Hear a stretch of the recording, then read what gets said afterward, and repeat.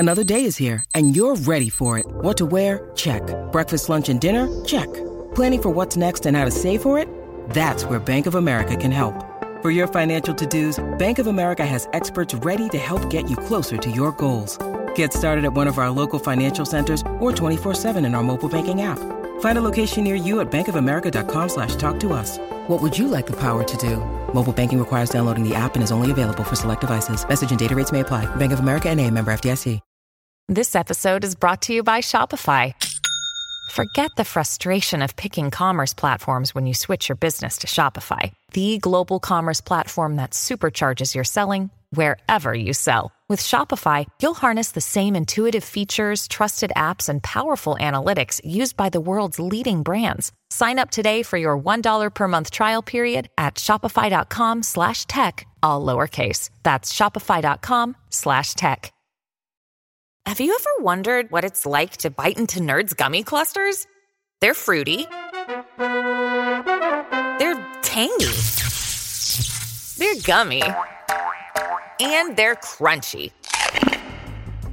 Nerds Gummy Clusters, a union of fruity sweet gummy and tangy crunchy nerds. Unleash your senses. Shop now at nerdscandy.com. Look, Bumble knows you're exhausted by dating. All the must not take yourself too seriously and 6'1" since that matters. And what do I even say other than hey? Well, that's why they're introducing an all-new Bumble, with exciting features to make compatibility easier, starting the chat better, and dating safer. They've changed, so you don't have to. Download the new Bumble now.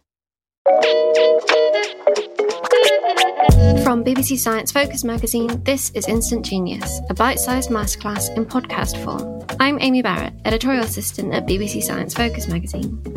This week, I'm talking to Dr Michelle Drouin. She's a professor of psychology and the author of Out of Touch, How to Survive an Intimacy Famine. She tells me all about why intimacy, both physical and emotional, is essential for our mental health. What counts as intimacy? Lots of things count as intimacy. I think when someone thinks about intimacy, their minds automatically go to sex or other types of physical touch.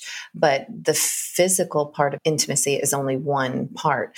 There's also intellectual intimacy, the challenging ideas that we share with others or our intellectual exploration that we do with others. There's spiritual intimacy. There's emotional intimacy. So the physical intimacy that people think about is just, again, only one facet of what I see as an entire rainbow of intimate moments that we can have as human beings in our life. So could anything be intimate? That's a good question. I guess if it feels intimate to you, then it could be. You and I could be talking about zucchini. And if I found that to be an intimate topic, then yeah, anything could be intimate, any touch, any conversation. And I think one of the unique things about it is that it's, from the perception of the person who's having the intimate moment.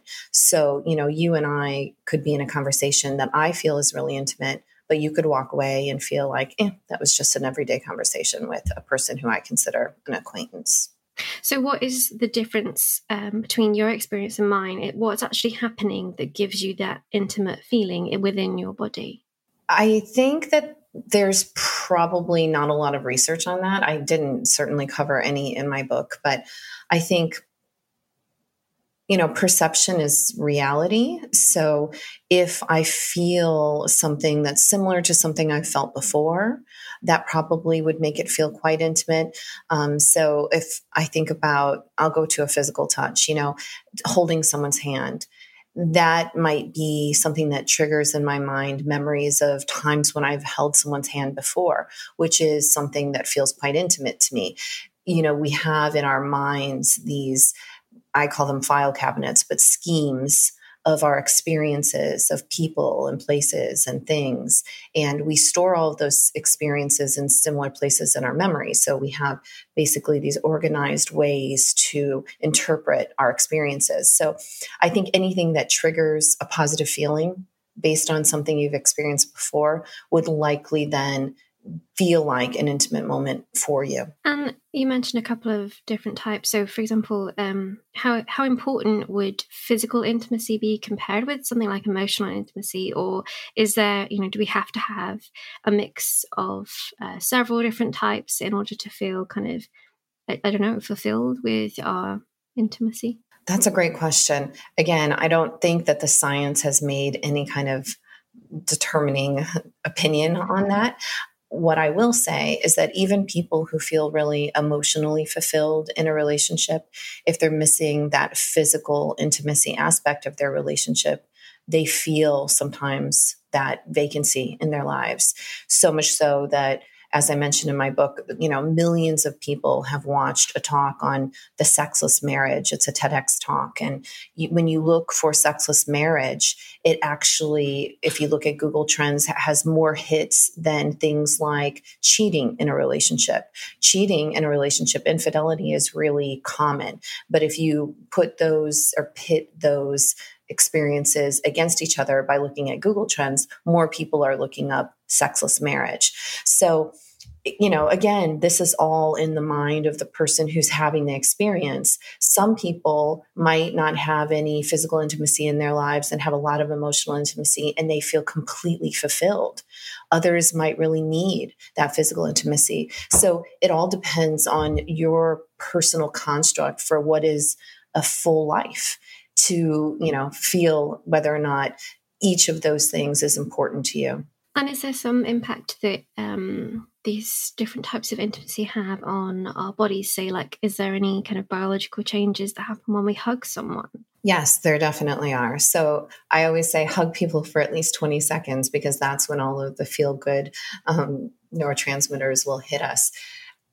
Even if you hug a pet for 20 seconds, it has a really good effect on the body. So it can lower your blood pressure even to be in a hug. It's good for us cardiovascularly to have sex with others.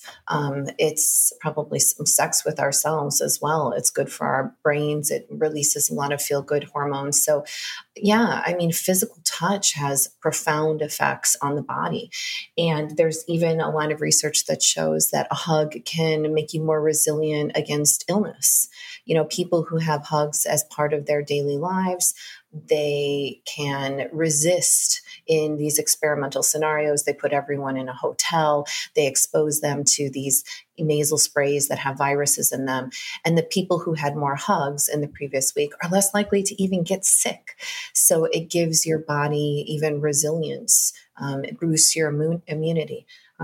So there are a cascade of positive changes that happen in the body when we have physical touch that are really supported by science. You mentioned some of the hormones there. Can you tell me a bit more about that kind of the hormonal element of these things? So oxytocin is one that a lot of people focus on. It's this bonding hormone that you often hear associated with mothers and their infants. And although there's been some debate, I think, in recent years about whether or not these acts really do flood you with oxytocin, certainly there's something about sex that seems to be related to bonding in this oxytocin.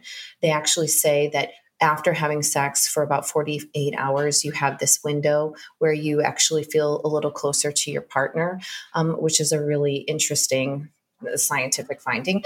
But what they're saying then is that's the reason why sex might be of value to people in a relationship. Sure, it feels good. And sure, there are these social prescriptions that say that we should be having sex as part of a good relationship. And that's putting, I think, pressure on people. But also biologically, there is something happening when people have sex that actually feels good in their bodies and is promoting this bonding with their partner or further bonding with their partner. Additionally, we have these dopamine feedback loops that, happen in our brains so that when we get stimulation, we might then get more, a dopamine release that's going to put us in this anticipation mode. And then we'll have all of this firing, and then we'll eventually get dulled again the more that we've had that whatever that stimulus is. So let's say it's touch. I'm going to have this really intense anticipation phase. I'm going to have, while I'm being touched, all of these neurons firing. And then afterwards, I'm going to get dulled to the experience somewhat, but it can be reawakened again so that I feel that intense anticipation again. So it's almost like a slot machine in your brain, or some type of lottery that's happening where you feel like there's this big payout. So I think dopamine and oxytocin are the main two neurotransmitters and hormones that people think of when they're talking about the positive effects of physical touch. And you mentioned the kind of the bonding, the maternal or parental bonding that happens.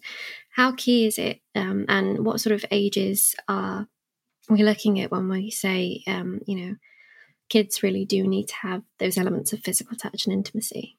Well, Renee Spitz did research a long time ago when he had gone into a foundling home, and I actually talk a little bit about this in my book. What they had done is followed children whose mothers were in prison, and some of them in this prison atmosphere, these children were allowed to be with their mothers. And then they also looked at children who were in what was termed a foundling home. So this is basically an orphanage for children who didn't have parents. And although the two conditions were pretty similar in terms of their sanitation, their nutrition, how the children, the environments generally, how the children were, kept in these little worlds. The children in the foundling home were more likely to die, especially within the first 9 months of life, and they were so much better developmentally than the kids who were having contact with their mothers who were in the prison. And they really found that the main difference was that the kids who were in the prison atmosphere had contact with a single caregiver. So I mentioned mothers, but it doesn't have to be a mother. Like, it can be any caregiver that's giving physical attention, intimate moments, just attention generally to a child. And that seems to be a critical thing to not only promote bonding, but actually even help kids thrive, especially in those early years. So, the first year is really important. I know that if children don't get that bonding with any primary caregiver, it can actually set a course for their entire lives where they're not really able to bond with anyone. So it can also be a real problematic thing if they are not able to bond with a single caregiver. Can you kind of make up for lost time by having, lots of physical touch or indeed lots of emotional or mental intimacy to make up for a childhood without it? That's a great question. So there does seem to be, like I said, a sensitive period during which you should be having those experiences. We have what's called these working models of attachment. Our bonds with our early caregivers give us a model for how all future attachments should be. And those models tend to be pretty stable. So if I learn as a child that I can't trust my world, then it makes me not trusting of others as I go forward in relationships. But can they be changed? I mean, I'm optimistic that they can.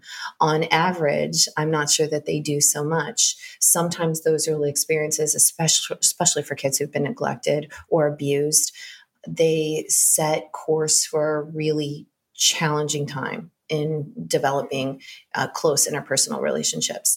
That said, let's talk about just us as adults. If we have a bad relationship experience, if we had a childhood where we didn't have a lot of physical affection, but we are not opposed to that in our lives, we can set course and change the direction that we have regarding intimacy and affection in our lives. So I don't think it's ever too late. It's just that we might not be attracted to those kinds of experiences based on our early models. Speaking of when, we're adults, assuming that in my childhood, I still did I got a good amount of physical touch and other intimacy forms. If I'm a single adult living alone and have been for a while and likely to stay that way, should I be concerned about my lack of intimacy? Only if you feel a lack of intimacy. I mean, one strong thing that we know from psychological literature is that problems are not usually problems until they start affecting your everyday life. So that should be your barometer for whether or not it's a problem. Is it affecting your everyday life? Are you depressed? Are you anxious? Are you incredibly lonely? Do you feel socially isolated? If those are true for you, then it probably is something that you should address. But otherwise, no. I mean, people can be completely happy living asexual lives where they don't have any touch. Again, it's all someone's perspective. Mm-hmm, mm-hmm. And in terms of kind of trends of society on a larger scale, are you finding that we are becoming more or less intimate? So there are trends that point to the idea that we are not bonding in ways that maybe I would have considered bonding 30 years ago. So let's talk about trends in marriage. Fewer people are married, more people are single, more people are divorcing. There are a lot of reasons why we have more single people than we ever have. So that in general is not anything that's negative. There does seem to be some positive for men specifically who are married in terms of a lot of their health indicators. I also know it's really good to have very close contacts. Having good friends is something that's a predictor of longevity, having a happy life. Having close friends is really important. So those types of intimacy appear to be something that's positive. Now, the idea that we have fewer people getting married, is that prohibiting any physical intimacy? Is that prohibiting emotional intimacy? I'm going to say maybe, because people who are married are more often having sex than people who are single, and sex is a type of intimacy. And I don't know if you saw the media headlines, but I was asked about it a couple of years ago. They were asking me about these trends that we've seen, and I discussed this in my book, in millennials having less sex. So millennials are having less sex than people of previous generations at that time. And when I was asked about it, I thought, yes, there's probably fewer committed relationships among these groups of people. And because of that, you just have fewer opportunities to have sexual relationships. And that's it. Even though you have kind of a Tinder culture where you think everyone is out having sex with everyone when they're single, that's not really true. Pretty much regardless of the age group we look at, people who are in committed relationships are having more sex. So yes, there is a trend for lower levels of intimacy. It's related to a lot of different things. And going back to what I was saying before about the shape of intimacy, when I look at my children's lives compared to my life, what I would say is their intimate experiences are somewhat different. Whereas I used to spend an hour talking on a landline with a friend, I have 2 teenage boys. So they are often communicating with their friends while they're playing some type of online game through a Discord app, through headphones and a microphone. And although that's a different type of intimate experience than what I had when I was a child, I just don't know if that's less intimate. I do liken it. Just recently, I was thinking about if life is a pool and your daily experience is its cover. What I think my children are doing is they're throwing marbles on that cover, and all of those marbles kind of stay on the surface. None of them really penetrate deeply. Whereas when I was young, I was throwing bowling balls on that cover. I was going out with my friends. We were riding bikes around the town, and we were having, I think, deep experiences that really penetrated me. But there's no science that backs up that these are less intimate, especially to the people who are experiencing them, because their spectrum or continuum of intimacy is different. And I guess, throughout the pandemic, a lot of us have had to turn to these kind of different digital, virtual ways of connecting with others. So I guess, it is quite fresh in our minds. Is there any kind of literature out there that can tell us the differences between these virtual experiences and real life kind of physical touch or physical intimacy? Not necessarily physical intimacy. I recently completed a study that I don't talk about in my book, but in that study, I had people communicate with either this AI robot replica that I do talk about in my book, or they had a conversation with a human face to face, or they had a conversation with a human via instant messaging. And this was all framed as a getting to know you experience. So these were people that they did not know. They were meeting strangers, including replica that people did not know. And I wanted to see what their enjoyment was like of these conversations. And what I found was that overall people were happy talking to either replica, text messaging, or having a face-to-face conversation. But they did feel closer bonds, and they wanted to spend more time with the person who they met with face to face. And in both of those human conditions, they favored that over the robot or the AI condition. With the AI condition, though, something that was interesting is they felt fewer negative evaluation concerns. So they weren't as concerned that they were being judged. So there's some beauty in that, the presence of an AI friend means that you may have a non-judgmental party who can be witness to your life, who could be positive and supportive. And I think that that's something that's, in the future will be interesting to explore.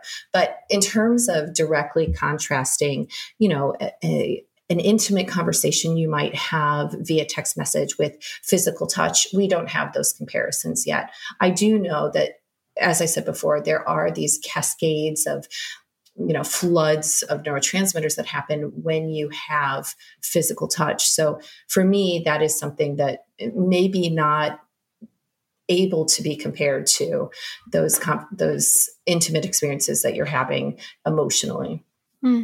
You do talk about the kind of the AI in the book, and it's really fascinating to hear kind of from an insider's perspective as to what goes into making these kind of human-like robots. But I'm wondering, do you know if the physical touch that they would give do you know if they could be a hand on the shoulder or a hug to people who don't have a human to do that with?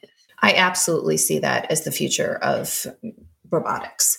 I think that is one of the things I'm most excited about.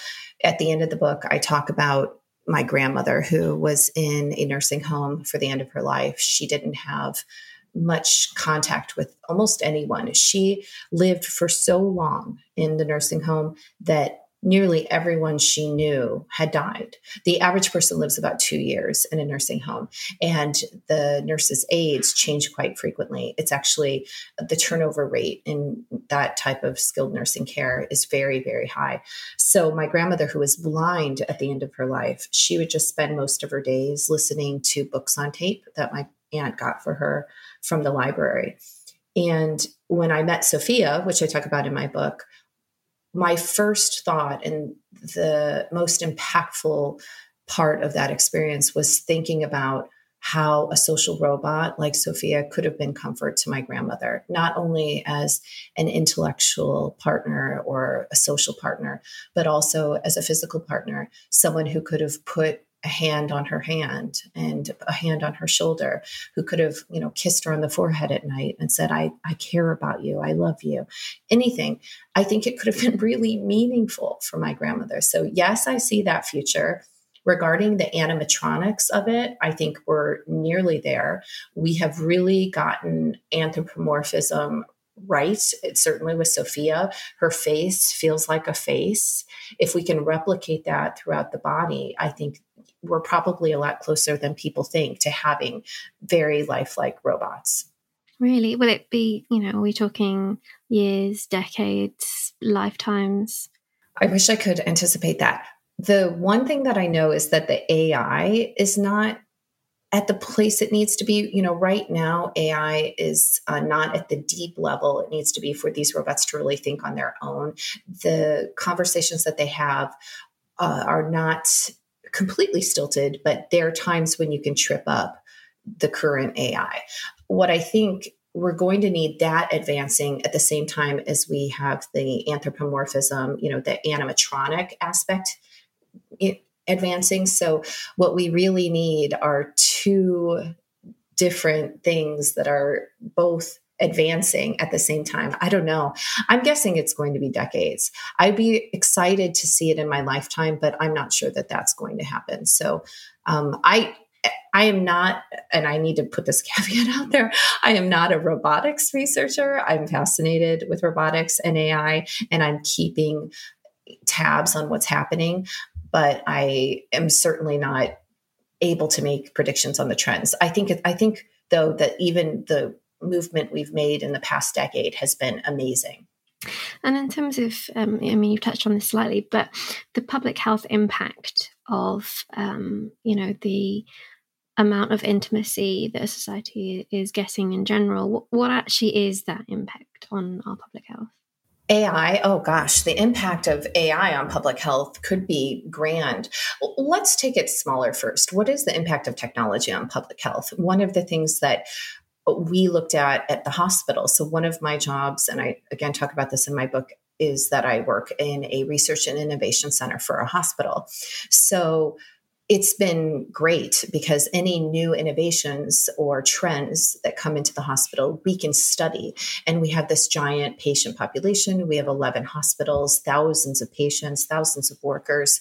And it's been amazing to be able to be at the forefront of technological innovation in a healthcare setting. So one of the foci of our research lab is looking at, for example, the remote monitoring of cardiac devices, so implantable cardiac devices, something I would have never thought I would have been researching 5 years ago, but it actually dovetails nicely with my current research interests. But to think about how we're able to monitor health conditions from afar with these devices that are implanted within people, the strides we're making with things like diabetes, where these remote monitors can actually sense changes in the body, give alerts to an individual through a mobile phone.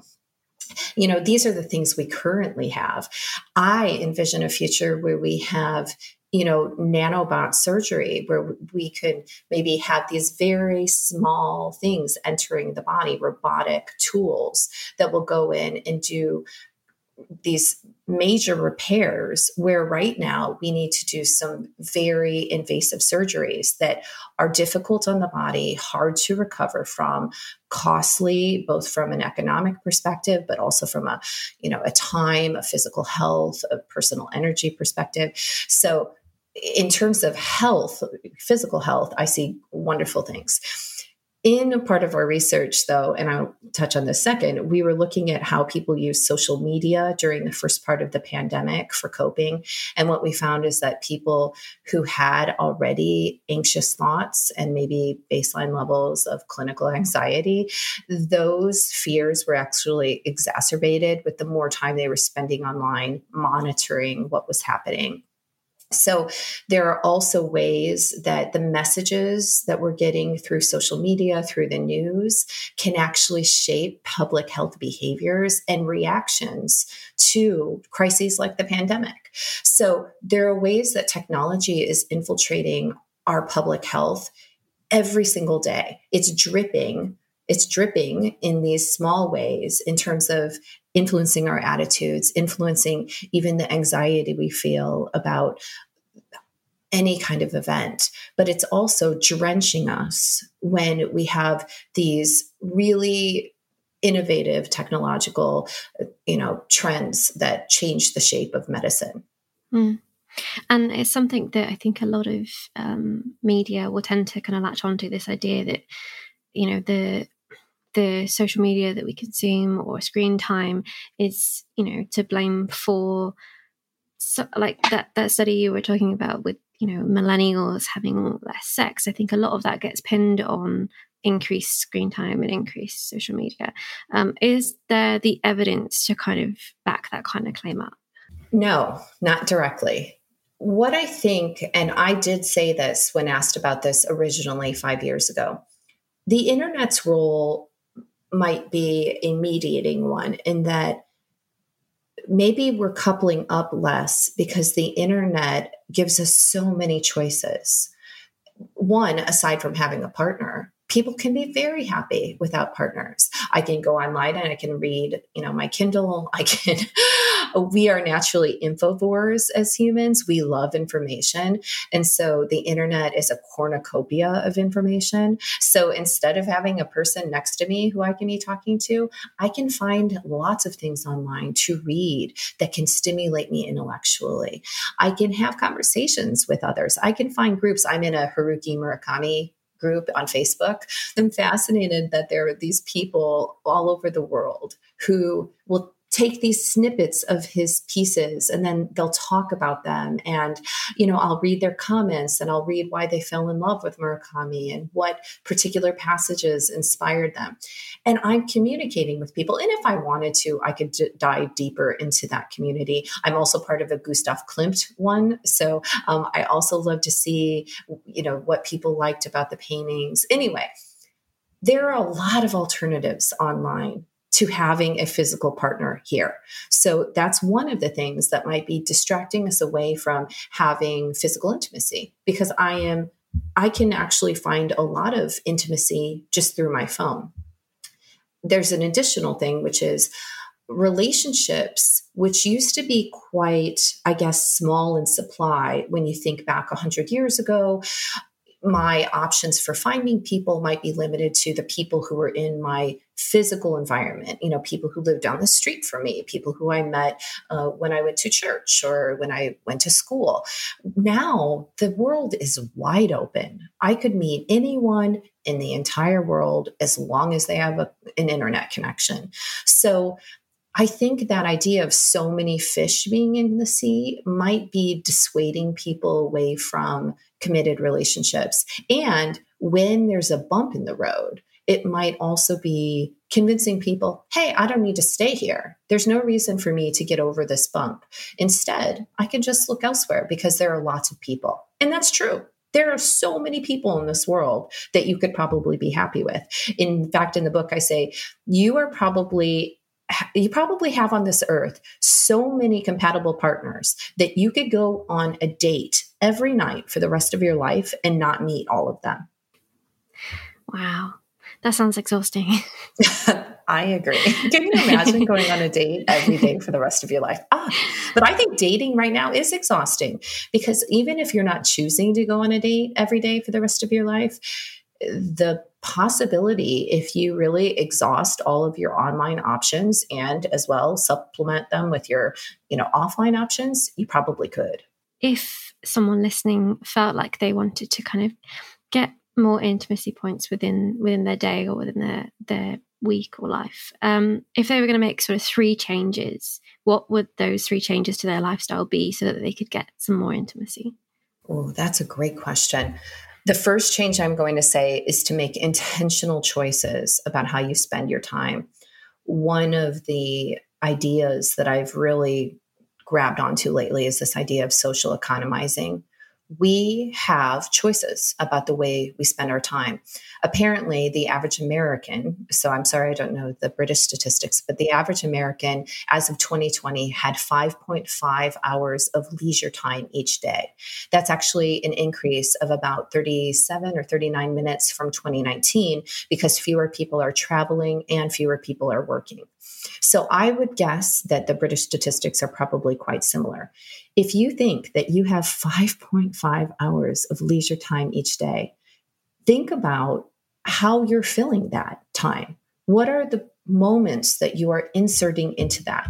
I can tell you that few people are doing the things that I think could really invite intimacy in their lives as compared to the things that aren't. So in America, for example, people are spending on average 2.5 hours watching television. The people who watch television more are less likely to be happy. It's actually associated with negative outcomes in terms of health and well-being, the more TV you watch. If you watch less than 30 minutes per day, it's usually fine. Those people fare better. But you spend more than twice the time watching television than you do exercising, thinking or relaxing, and socializing with others combined, if you combined all 3 of those. So my first recommendation would be to prioritize your time. People say they don't have time, but it's just simply not true. They do have time. They're just prioritizing in a different way. The second thing I would suggest is that if you want to have more specifically physical intimacy, which is something that a lot of people say is missing in their lives, then I think you need to make changes to your life that will help you align those moments. Let's take a married couple. One of the studies that I did with a co-author, Brandon McDaniel, who's a family science researcher. We found that a lot of people don't go to bed together. Going to bed together, which is a time in a day where you have ideal moments for intimacy. It's such a missed opportunity for a lot of couples. And this is not necessarily people who are working swing shift and don't see their partners because of that. These are just normal couples who, when they describe their typical bedtime, they say, oh, I watch TV on the couch. She goes to bed early. By the time I go in, she's already sleeping. Or we go to bed together. We're both on our phones. We don't touch. We don't talk. They are wasting, I think, what could be really valuable moments in a leisure time, in your leisure time. So if you want that physical intimacy, prioritize it. I guess this is very similar to the social economizing I said the first time, but specifically make decisions before that are going to lead to opportunities to have that type of intimacy. Finally, I would suggest to people that they need to kind of evaluate whether they have, going back to the conversation that we talked about before, any hangups about intimacy. What are their experiences that they had that shaped them, that made them more or less likely to want to have physical intimacy in their lives, or more or less likely to want to have emotional intimacy? We haven't talked about that, but people with insecure attachment patterns, they don't want to depend on other people, or on the other side, they want to depend too much on people. They're not comfortable with other people depending on them, or for them depending on other people. So sorting through your views of relationships and what they're supposed to bring to you, whether you're someone who thinks I absolutely need a partner in order to be happy, or if you're someone who thinks I need no one in this life, sorting through that might help you set a track for intimacy that satisfies your own needs. Thank you for listening to this episode of Instant Genius. That was Dr. Michelle Drouin. If you want to know more about the science of intimacy, check out her book, Out of Touch. Or to hear her tell me more about how we can get more intimacy in our daily lives, head over to Instant Genius Extra, available only on Apple Podcasts. The January issue of BBC Science Focus magazine is out now. Pick up a copy in store or visit sciencefocus.com.